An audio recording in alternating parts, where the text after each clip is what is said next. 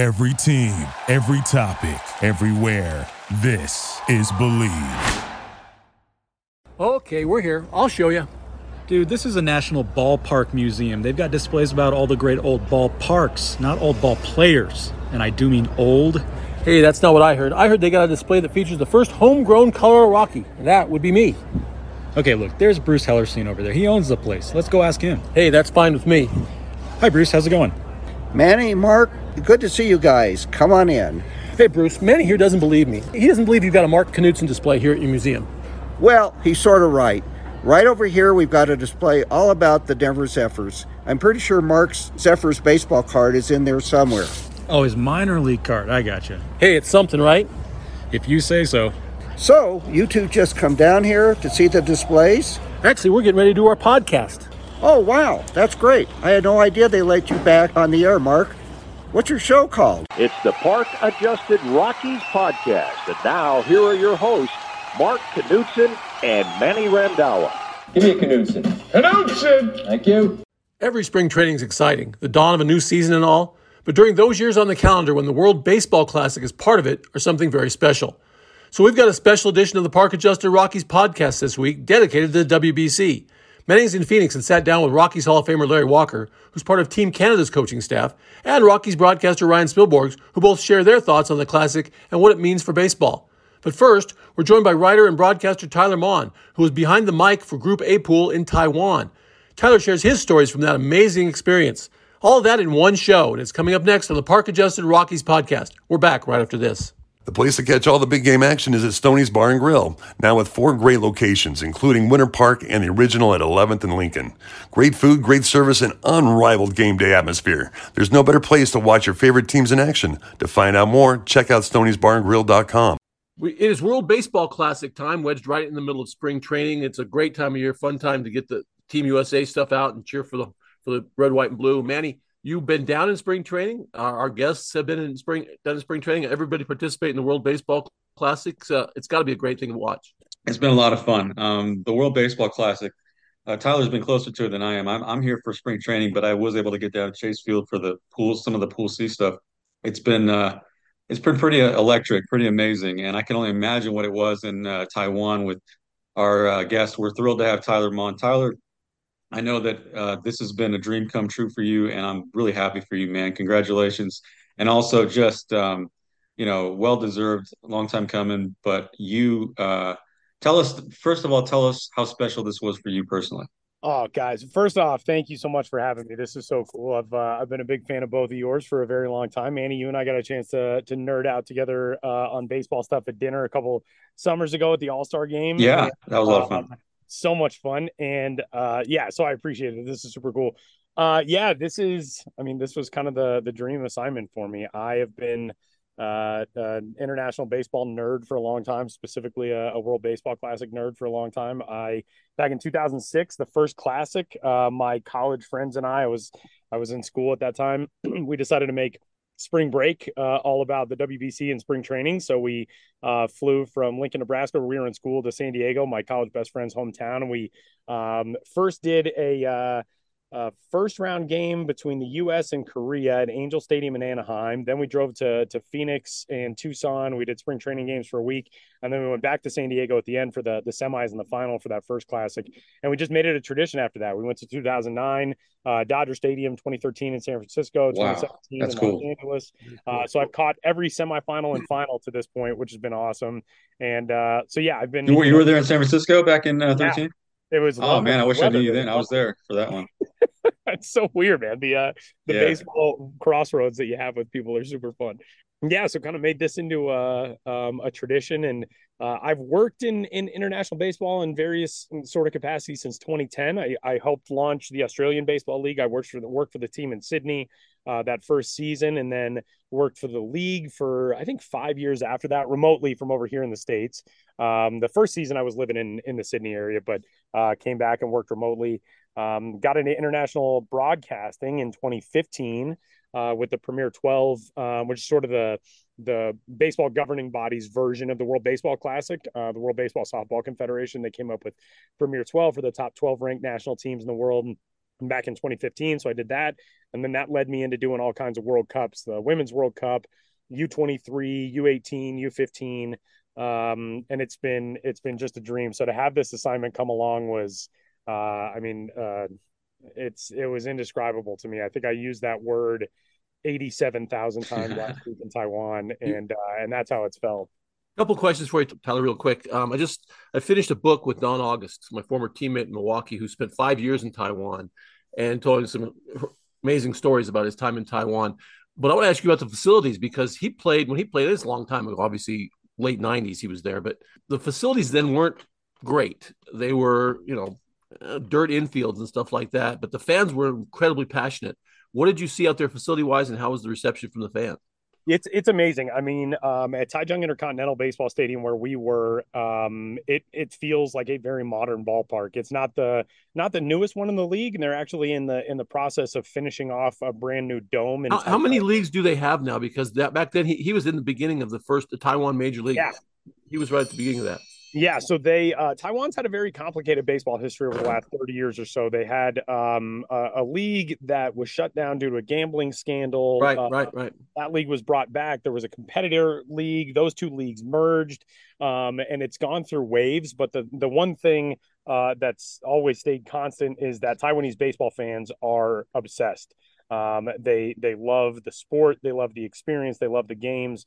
And they are as passionate as any baseball fans or any sports fans really that I've come across anywhere in the world. So I've done games, I think, at 5 different stadiums in Taiwan now for various competitions for Premier 12. We had the U23 Baseball World Cup last year in Taipei.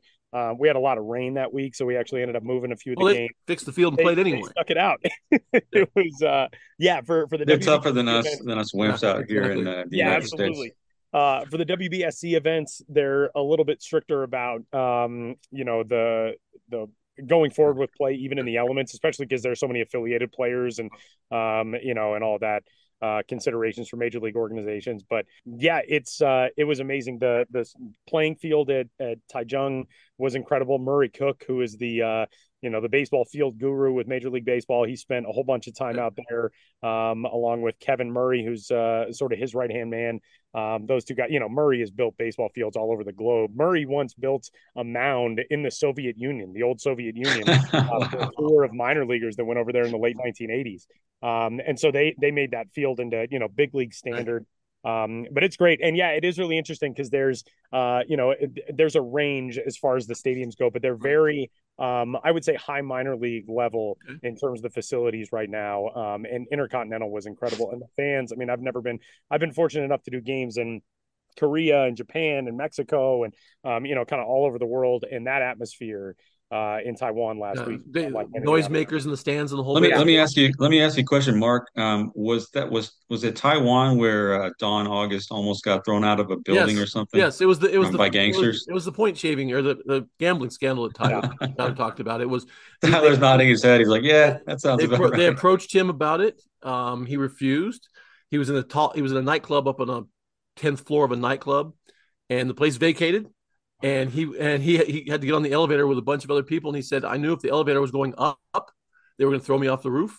But if the elevator was going down, I was in the very front. I thought somebody's going to put a wire around my neck and cut my head off. So he was legitimately scared when he turned the gangsters down multiple times. We're happy to have Don. We're happy to have Don still around with us. Yes. Tyler, you have just described how you have watched baseball blossom over the last decade or so. In Taiwan in particular, but just internationally, this game has grown.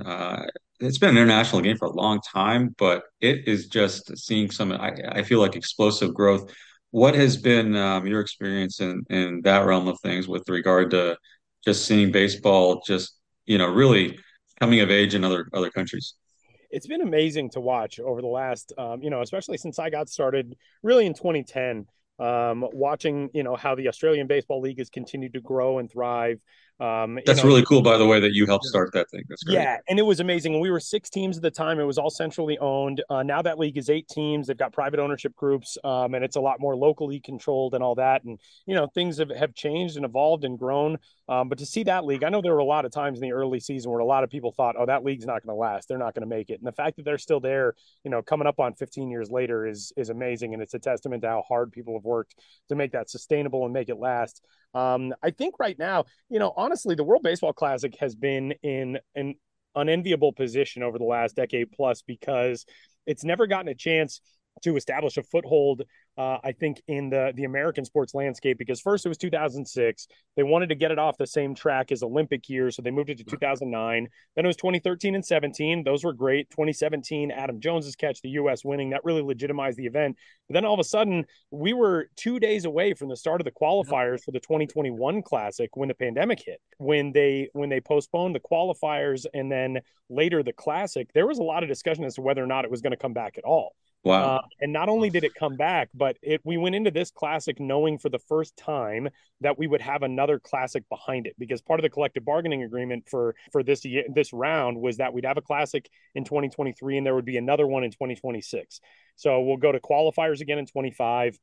And the event again in 26. And the way Major League Baseball has promoted this one this time around, the constant drip feed of roster commitments and uniform unveilings and storylines and all that type of stuff was incredible this time through. And the interest generated has been off the map. I mean, the enthusiasm for fans around the globe, but especially here in the United States, where, let's face it, I mean, just in terms of the financial sustainability of the event, it's really, really important.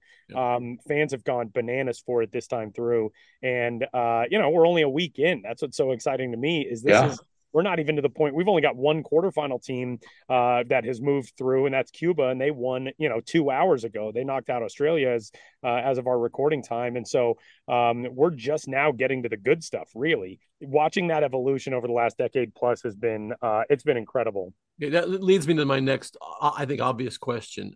People always say, "Well, it'll never be as big as the World Cup." And I think that's obviously true because the rest of the nation, world doesn't play baseball. But the World Cup has a stage to itself. I'm wondering if baseball, given the penchant for rule changes now, given the idea that it used to be baseball didn't make rule changes, it was very stodgy. Now they'll change on a dime almost. Would they ever even consider doing what the NHL did, shutting down the season mid-season for a couple of weeks, scrubbing the All-Star game for that term, and playing the World Baseball Classic in the middle of July, which would be epic if they did it. It would be. And, selfishly, as somebody who loves this event, somebody who loves international baseball, I hope that would be a consideration. I'm not sure if it would. I think the players, honestly, would be up for that. I agree.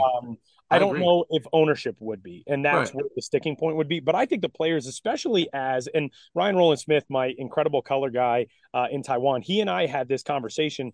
What really enabled the World Baseball Classic to start being a big time event is the fact that players fell in love with it and then convinced other players to be part of it. That's what Major League Baseball needed. They need the players to buy in, and players have bought in, I think, more than anybody else in this event. So I think the players would be open to that. It would be a question of whether or not ownership ever would be. But man, I mean, you'd get the NPB players, you'd get the KBO players, you'd get the CBBL players on board instantly, and they're already on board. But if they were able to do that in the middle of their seasons and be in mid-season form, what an incredible thing that would be. You got to find a way to make up the extra games you missed, but the NHL did it, and it worked. Exactly. And for the Olympics continues to get longer. It goes into November now anyway.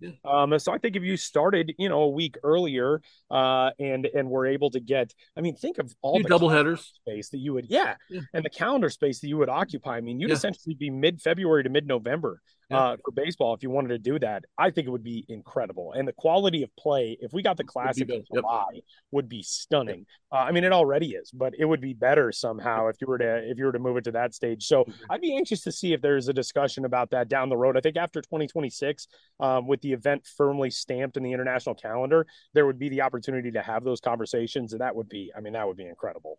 Tyler, your story in terms of getting to call this game or getting to call this pool in the tournament, I feel like in some ways mirrors a lot of some of the cool stories that we've seen come out of this tournament all around. Obviously, I mean, come on, you got a pitcher for a little known guy from Nicaragua who strikes out three of the greatest hitters in the world, Juan Soto included, might be the best hitter in the world, and then gets signed promptly by the Detroit Tigers. And you have you've got Italy playing exciting baseball, Israel, just a lot of good stories. Honestly, a lot of heartwarming stories. Even locally, we have this kid Michael Peterson who came out pumping 100. People are like, where'd this guy come from? He's 28. We haven't seen him in 3 years. Like he's striking out Nolan Arenado on 100. So, what has been your favorite story so far to come out of this? A hard question to answer, I know. And what has been your feeling about just how everything sometimes things just fall into place, and that seems like this year everything fell into place for this classic. That really is how it feels this time around. It's as though, all the storylines conspired to be incredible this time through. Yeah.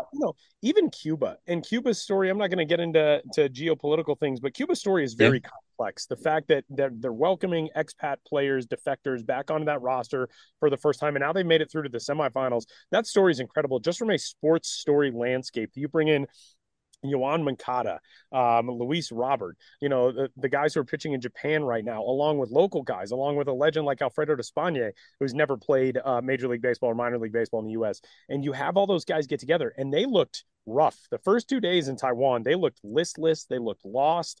And then all of a sudden, that switch has flipped. They've won 3 straight. They're going to Miami now, which a Cuba team playing in Miami anyway. Oh, yeah, it's going to be nuts. No kidding.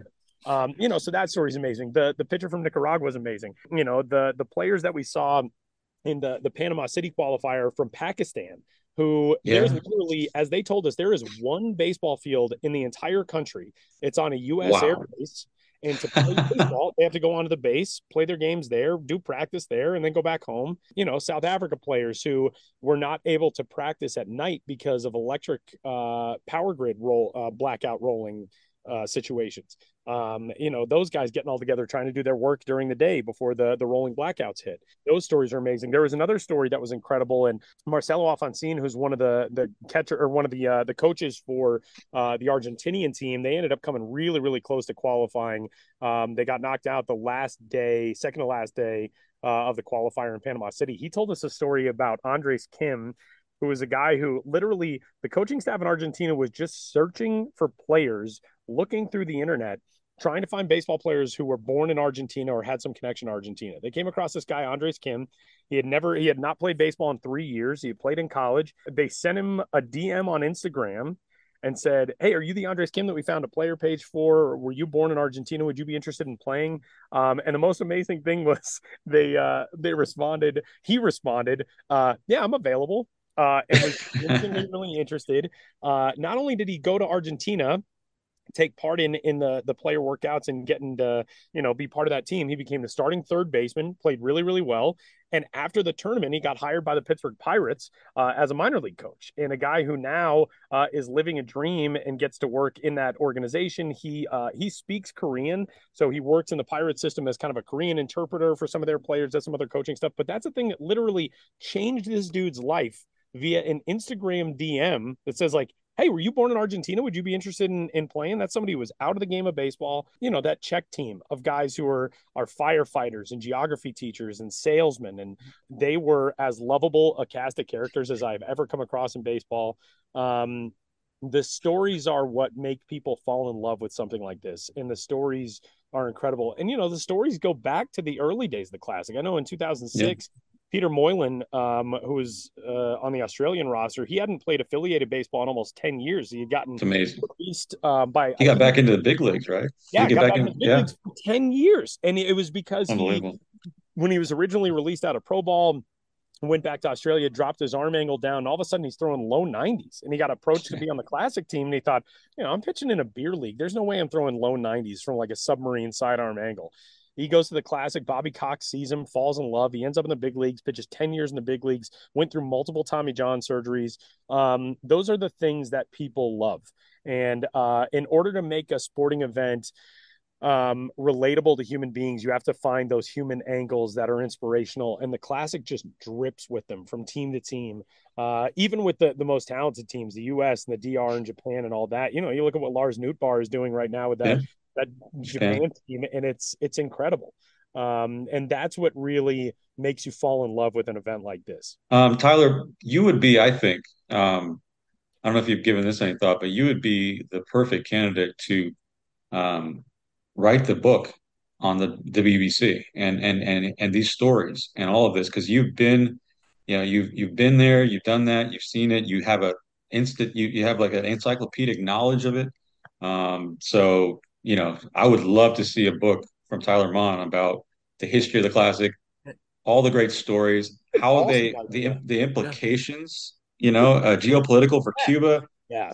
for individual players that ended up missing, being out of the game for 10 years and getting back, and some of the cool stories. So think about that, man. That would be fun. You can also be the lobbyist to get this event moved to the summertime. Yeah, exactly. There you go. Yeah. We can start pushing that agenda. That really is a great idea. I mean, it just is an event that is unlike anything baseball has ever seen before because the big time international baseball competitions previously didn't have big leaguers. As everybody's aware, the Olympics, the old baseball World Cup, Premier 12. And this just changes the game. And it does it in a way where people realize for so long, the conversation was, well, if big leaguers were available, USA would dominate everything. And that wasn't the case. I mean, the first 3 classics, the U.S. was largely extremely disappointing, and they made it to the semis, but never played for a championship, and they were not a team that looked like they cared as much as everybody else. And that 17 team, they flipped the switch, and not only did they make it where they won, but they ignited this USA baseball fan base, and they did it in a way that inspired other players. Mike Trout being first and foremost, the guy who all of a sudden turns into the captain who's recruiting everybody else to be part of this event. Manny, it's a pretty damn good idea, man. I might do it. This. That is do it. Absolutely. I would love to see that and read all. I mean, this is a taste of what what you're giving us here is a taste of it. Yep. I think that it would be tremendous. It'd be great to see that. So that would be very, very, very cool. Tyler, before we let you run, because I know you got unpacking to do and got to get your time clock back in order here. And Manny, I'll ask you this question too. Both of you have seen some of these games. Colorado Rockies players. Tyler, did you see any? I know, Manny, you saw a couple. What are your early impressions about what we've seen from guys, along with Michael Peterson, obviously, who work for the Colorado Rockies? Yeah, I mean, I've got a story coming out on Peterson.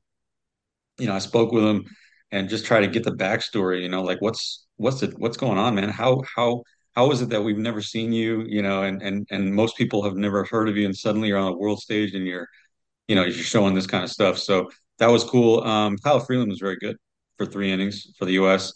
I think Alan Trejo, I didn't follow him as closely. I think he was obviously playing for Team Mexico.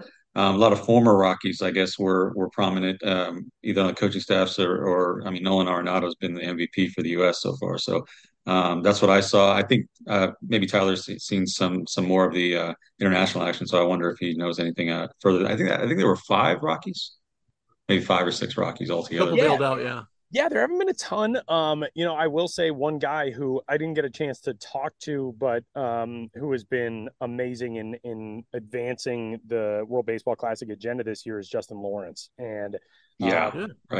He just got back. Yeah, I talked with some managers of that coaching staff, Luis Ortiz, the manager for Panama, and I said, Justin Lawrence was really Panama hosted the qualifier in Panama City in October, and Justin Lawrence was very vocal even before that qualifier started of like, hey, if they make it through, I want on that team. And I said to Luis Ortiz, like, that's a guy who born in Panama, moved away when he was really, really young, but he still carries that flag. And for a major leaguer to be talking about the World Baseball Classic qualifiers was so legitimizing for that aspect of the event. And Luis Ortiz gave me this awesome answer. He said, yeah, I mean, Justin Lawrence may not have lived here for super long, but he is as Panamanian as anybody else on this roster. His parents are both Panamanian. He's born in Panama. He's wanted to be part of this for a long time. And to have a major leaguer vocalizing that before we even got to the main tournament was so amazing. And he looked really good. I mean, he looked really good in Taiwan, and obviously Panama didn't make it through to the quarterfinal, but Panama does not have to qualify next time around. There you go. That's a huge lift. Yeah, and that's massive because they had been in the last 3 qualifiers. They had their hearts broken in the final game in 2012 and 2016. So they make it through. They don't have to go through that qualifier route next time. That's huge. And to have somebody, like Justin Lawrence, Kristen Norfio was on the coaching staff for Italy, a guy who's been the manager with AA Hartford, and someone that Mike Piazza said, I'm really going to rely on him, and another guy, Blake Butera, who's has been a minor league manager in the Rays organization, is now a field coordinator in the Rays organization. Those guys have played pivotal roles for, you got a Hall of Famer who's the manager, and the humility of somebody like Mike Piazza to be like, hey, I'm not adept 100% at being able to manage in this type of format. I'm going to rely on these guys. That's amazing. And yeah, it's cool seeing some Rockies guys having an impact in this event, and being able to get an experience that otherwise they would never get in the baseball world. To be on a stage like this has been pretty awesome to see. Tyler, we really appreciate you joining us. We'll let you relax a little bit. I'm sure you'll be following the rest of it on TV. Are you traveling again? Are you heading back to Arizona or anything? I am. I'm going to go to Miami just as a fan. I'm keeping the tradition alive with my college friends. My fiance is going to be with me this time around. So we're headed down on Saturday. We're going to be there just as fans for the semis and the final. So pretty excited for that, to get to nerd out. And frequent flyer miles you're racking up right now. They're racking up right now. No kidding. Hey, Tyler, thanks, man. This has been a pleasure.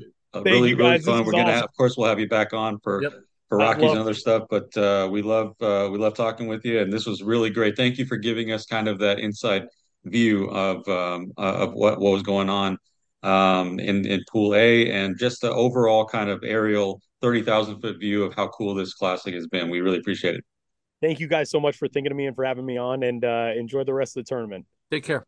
Manny, you've got some stuff you did with some very prominent Rockies figures down at the World Baseball Classic. Why don't you tell us what's coming up next?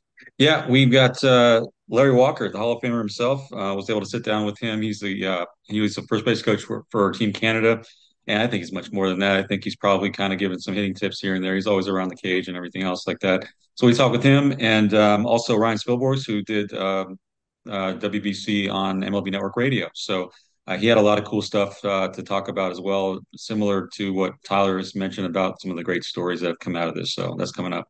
All right. We'll be right back with that. Stay with us. It's the Park Adjusted Rockies podcast. We'll be back right after this. The place to catch all the big game action is at Stoney's Bar and Grill, now with 4 great locations, including Winter Park and the original at 11th and Lincoln. Great food, great service, and unrivaled game day atmosphere. There's no better place to watch your favorite teams in action. To find out more, check out Stoney'sBarandGrill.com. We're back on the Park Adjusted Rockies podcast. I'm here with the Hall of Famer himself, the great Larry Walker, at the WBC. Larry is coaching with Team Canada, as he's done for more than a decade now, and he's been in WBC's past. Larry, first of all, thanks for sitting down and chatting, and also what is it that gets you excited for putting that Canada across your chest? Well, I think it's the same for everybody.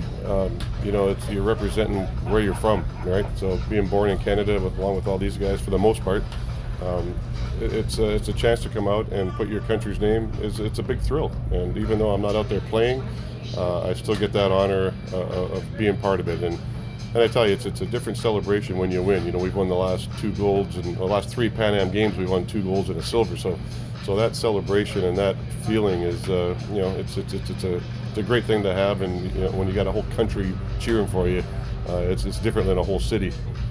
Well, it would have been a problem. Let me ask you this. When Justin Morneau was on the team, what happened to 33? And who wore it? Justin wore it. I wore 3. You wore 3? Yeah, okay, yeah. Gotcha. He's out there playing. I'm a bum standing at first base. So. Okay. This year, that's not a problem. You've got the 33 on your back. And getting some love on the telecast, certainly, and deservedly so for your Hall of Fame career. And speaking of Hall of Fame careers, Todd Helton is going to very likely get in on the next ballot next year, and a lot of that I think is due to you breaking down the barrier of Coors and of the Rockies, having a Rocky in the Hall of Fame, and I think people are much more they get it now. They understand how great some Rockies players have been that they kind of overlooked in the past. How does it make you feel when you see the support that Todd's getting and that he's going to join us in Cooperstown? Yeah, no, I look forward to that. look forward to being behind him and heckling him while he's up there on the stage doing his speech. So it's you get to be the heckler this time. Yeah, exactly. You were up there a couple of years ago. Exactly. He can see just how nerve-wracking it is, because I know he doesn't like doing that stuff either. But no, I said right when it happened, shortly after I went in, a few months after, I did some interviews and we talked about that, and that was one of the things I said. I look for Todd's numbers to go, spike high now, because it's finally busted down the door. So definitely a big help for him, and even without me, he's deserving of it. You said busting down the door, and you have done that multiple times for the Rockies franchise. You were the first and still only MVP in 1997, first and currently only Hall of Famer from the Rockies organization. Is that something that's a special source of pride for you, that for one of baseball's organizations, you are? I mean, obviously, a lot of people will look at Todd rightfully as, he spent 17 years there and everything, but you are the first to do so much for that franchise. And how does that kind of sit with you? Oh, well, I honestly don't think about it, I guess. Yeah. It's I'm just like the other guys that suit up in a uniform, and that's how I think about it all. I just happened to be in the game earlier, so I had that opportunity. So, but it doesn't make me any more special than anybody else that's put on a Rockies uniform, and those records and numbers will all go down one day, so we'll all forget about them. So I think Todd took a lot of them with him already. So I don't know about the road single season road OPS. That one, 1997, your OPS on the road was higher than it was at home. You had 29 out of your 49 homers on the road. I think that's why it was an embarrassment if you didn't vote for Larry Walker for MVP in 97, and that's what broke down that door. But some of your, what are some of your fondest memories? This is the 30th anniversary of the Rockies. They'll be doing a lot of looking back, and what are your fondest memories of wearing the Rockies uniform? Well, for me, making it to the wild card, the first year of the wild card in '95, my answer never changes on what's your favorite season or what was your favorite time, and it never varies from times when you make it to the playoffs and you get to celebrate with your teammates. For me, the MVP season and batting titles and all that kind of stuff doesn't even compare to walking in the clubhouse after you've clinched and there's plastic everywhere and champagne being sprayed in your eyes. None of this stuff anymore where they put the goggles Well, on. they're all a bunch of wimps now. They put goggles on. It's ridiculous. You got to feel that sting in your eye. It goes away. That doesn't blind you. You made it. Yeah, no, right? That's the best feeling. So, they all suit up now, and somebody needs to rip those off their faces, then pour that champagne right down their eye sockets. This is why you need to start coaching in an organization, so you can be the one to do that. Yeah, I tell you. Have you ever given that any thought? Now that you've done this for a while? No, I don't. I feel like I'm not good enough to relay everything I learned and what I did, and I don't know why. I think it's just because I was a natural athlete and I was able to pick up things very quickly and easily. And for guys that struggle, I get at a loss for words on how to get them to that, third or fourth stage. I can help them along at the beginnings and everything, but like I say, it's tough to work with somebody's swing or overhaul somebody's swing. Some guys need it, even some guys in the major leagues that I could say some names right now that need to change their swings because they're not working. So these guys are all at a young stage right now. They're here, most of them, and their swings are still developing. And for me, the smartest thing I could tell them is swing at strikes. Hitting a baseball is the hardest thing to do in sports, and it's even harder when it's 4 inches off the plate. So it's so. I was talking to Mike Moustakas yesterday. The Rockies picked him up because they need some help with after Brendan Rodgers went down. But he worked with Marlon Byrd in the offseason, and apparently Marlon Byrd is this slugger whisperer that that I didn't even know he was doing this. He did it with Justin Turner. He turned Justin Turner around, and apparently he's turning Moustakas around. But there's a lot of value in former. I feel like in former ball players who had success, even if they're not in a coaching position, they're helping people out. And I was watching Griffey. We have the two 1997 MVPs here. But we've got you, and we've got Ken Griffey Jr., who's a hitting coach with Team USA, and kind of just saw him just working with guys. And I wonder how much of it is just a confidence thing. Well, that's the other thing I've talked about. Their swings are fine. Like I say, if I don't see anything, I don't say anything. It's sometimes it's better what you don't say. Exactly. In years past, I had some hitting coaches that really just flapped their gums all the time, and it was just too much. It was system overload, and I don't want to do that to these guys. They need to go out there. They're good hitters.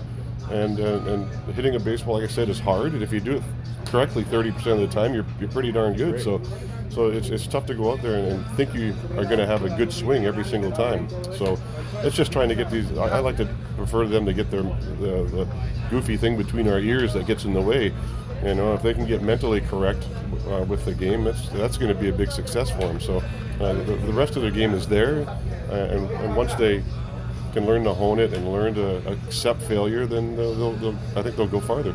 And not obsess over it, right? I mean, there are some personalities I feel like in the game that, and it helps them and serves them well in some areas, but not in others, where obsessing over their shortcomings or whatever, getting back in the cage, just like wearing it out and just being there all the time.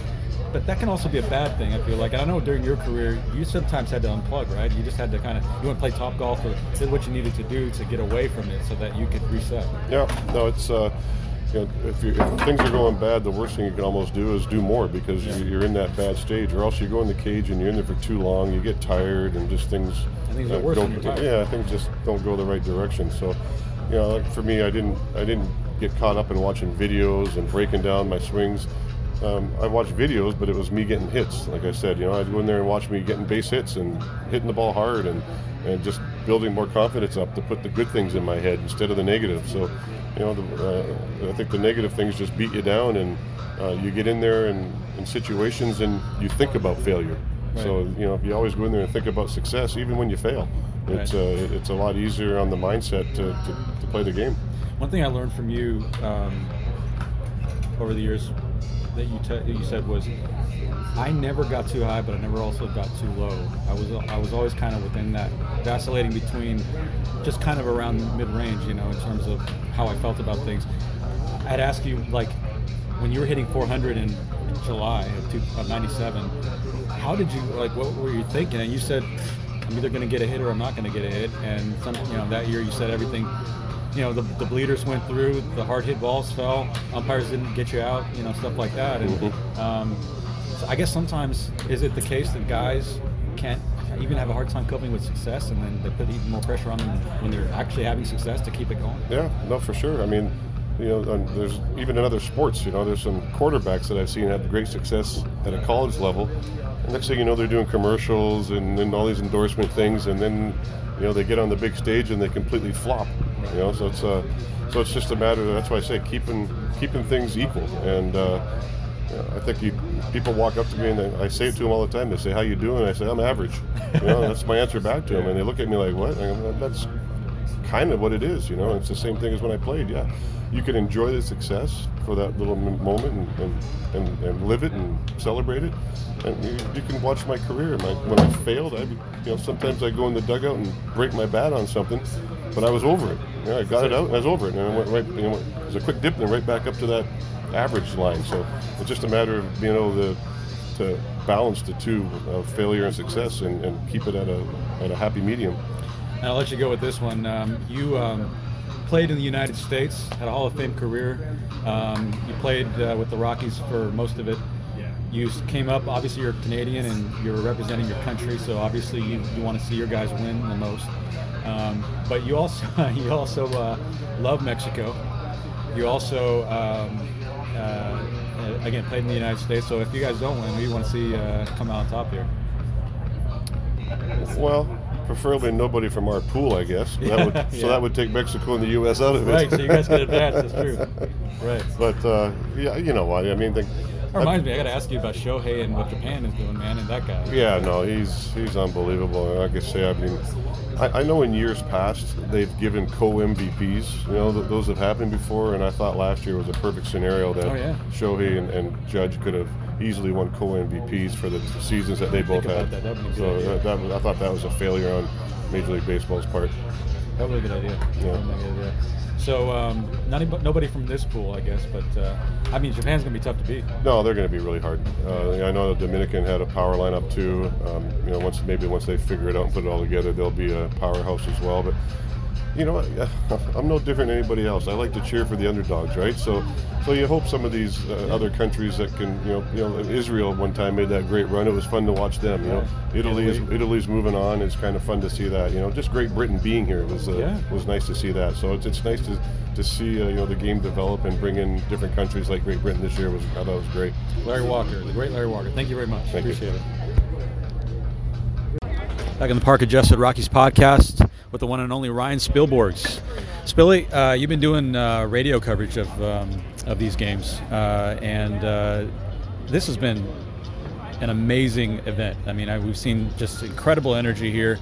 That USA-Mexico game the other night was sold out, and most of these games have had, you know, upwards of 40,000 people in the park. How does this energy? How has this felt to you, and also how has it been kind of being able to call these games on the radio? It's been an honor to call the games on radio. I didn't know, you know, you kind of, you don't realize what you sign up for sometimes. You know, like, oh, I'm going to go do WBC, it'll be fun, we're going to do 2 games a day. But then you get into it and you see the stories and you hear what guys have gone through. I mean, Adam Lowen for Team Canada last night, you know, he lost his wife 3 years ago. You know, he started when he was 19 years old, Team Canada against Team USA, and, you know, ends up striking out Kyle Tucker and walked off the mound in what's likely to be, you know, the last time he ever pitches. So, like, that stuff's real. That's human emotion that we don't get regular season. You get in a tournament like this, and to be a part of it and to know the stories. I mean, there's so much coverage going on. John Paul Morosi. He told me the other day it's like his Christmas. And I believe it. Well, it is. But I mean, you see how the players play. You see what it means to represent your country, your country's colors. You know, it really boils down to not the name on the back. You always hear that cliche, and in this case, it's real. Like, it's real. These guys are really playing for something more than themselves, and it's fun to see that from especially from major league players. Where they don't always do that. Well, that's the thing, right? This is almost like, at least the lineup side for sure, like the baseball's answer to the dream team, right? From basketball, it's like unbelievable lineup, and all these guys said yes to doing this year. It's made for an incredible tournament. Just being around the guys, being around the players, particularly the big leaguers who are out here. What kind of vibe have you sensed from them? Vibe? I mean, they're having the time of their life. Yeah. I mean. And this is different. I've said it about that team. Like, that's an all-star team, and they've been in all-star games before, but they play one game, and they're with each other for 48 hours, and they walk the red carpet, and they don't have any interaction. They're breaking bread. They're practicing together. They're working in the cage. They're grinding. I watched Team USA on Wednesday on a workout last week at Papago, which is like the new spring training facility for Giants minor leagues. Cars are driving by, really not paying attention to what's going on this backfield. It's an all-star team there. And they took infield, outfield. Yeah.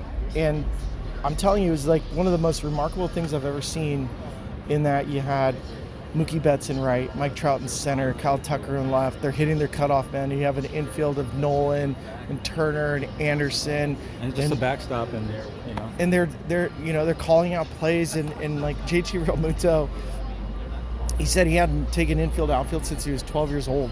Really?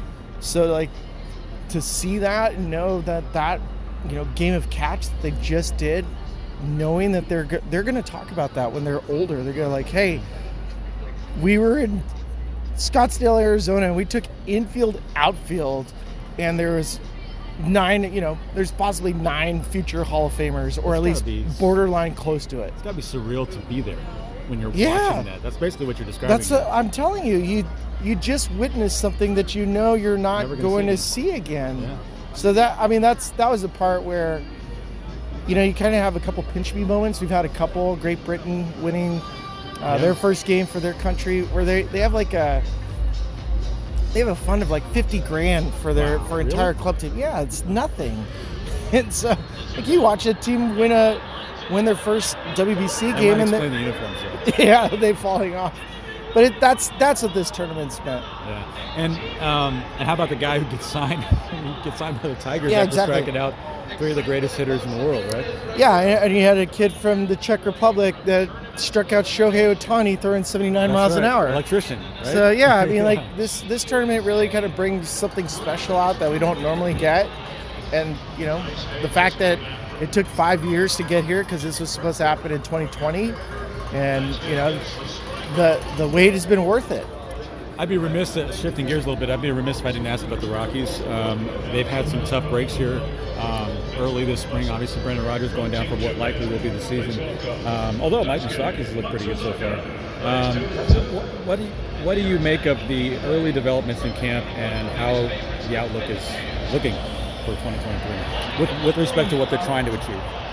I mean, I think this year's going to be, if you really look at it through like unbiased, clear eyes, it's a chance for a lot of players to prove they belong at the major league level and to figure out what the core group looks like.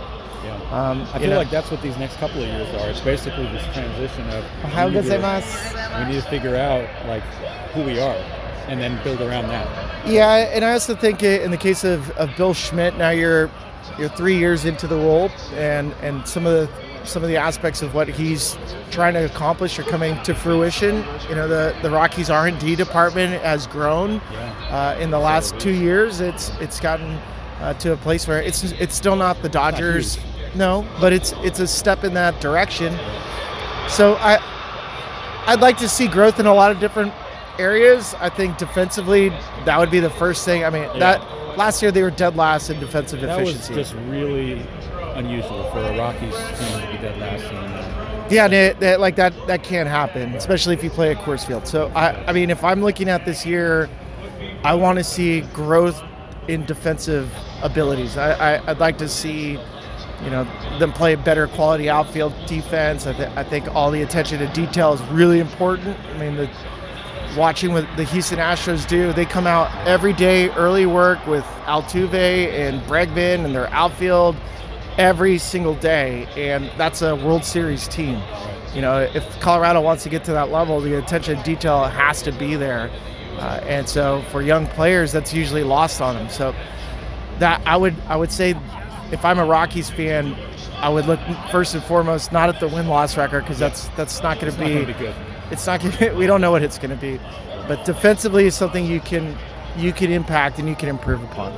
Spilly, thanks, man. You got it, man. Enjoy the rest of the WBC. All right. Good stuff. What a joy it is to see baseball blossoming on the world stage. The World Baseball Classic has truly arrived. If the 2017 tournament was the experience that truly brought the WBC into the broader sports consciousness, the 2023 Classic, after a 6-year hiatus due to the COVID-19 pandemic, has cemented it as a can't-miss event that puts the finest game ever invented before the world in all its splendor. As we discussed with Rockies legend, Hall of Famer, and Team Canada coach Larry Walker, MLB Network radio broadcaster and beloved former Rocky Ryan Spilborghs, and the great Tyler Maun, who called the Pool A action from Taiwan, this is the Classic that we'll remember for all the incredible individual and team stories that gave us chills. Whether it's the discovery of hidden gems like the Nicaraguan pitcher who struck out 3 of the greatest hitters on the planet, Juan Soto, Julio Rodriguez, and Rafael Devers, to the inspirational stories of underdogs like Team Italy, baseball's crown jewel international tournament has delivered in a big way, and we're not even through the first round. Here's to more incredible moments ahead over the next week as the WBC heads toward the championship round in Miami, and here's hoping Tyler writes that book chronicling the event from its earliest days to the heights it has reached nearly 2 decades later. Manny puts the wraps on a really big W for the Park Adjusted Rockies podcast. Our thanks to Rockies Hall of Famer Larry Walker, AT&T Sportsnet's Ryan Spilborghs, and of course the man who's about to write the book on the WBC, Tyler Maun, for making this a very special episode. And as always, thanks to you for listening. We'll catch you later. Thank you for listening to Believe. You can show support to your host by subscribing to the show and giving us a 5-star rating on your preferred platform. Check us out at Believe.com and search for BLEAV on YouTube.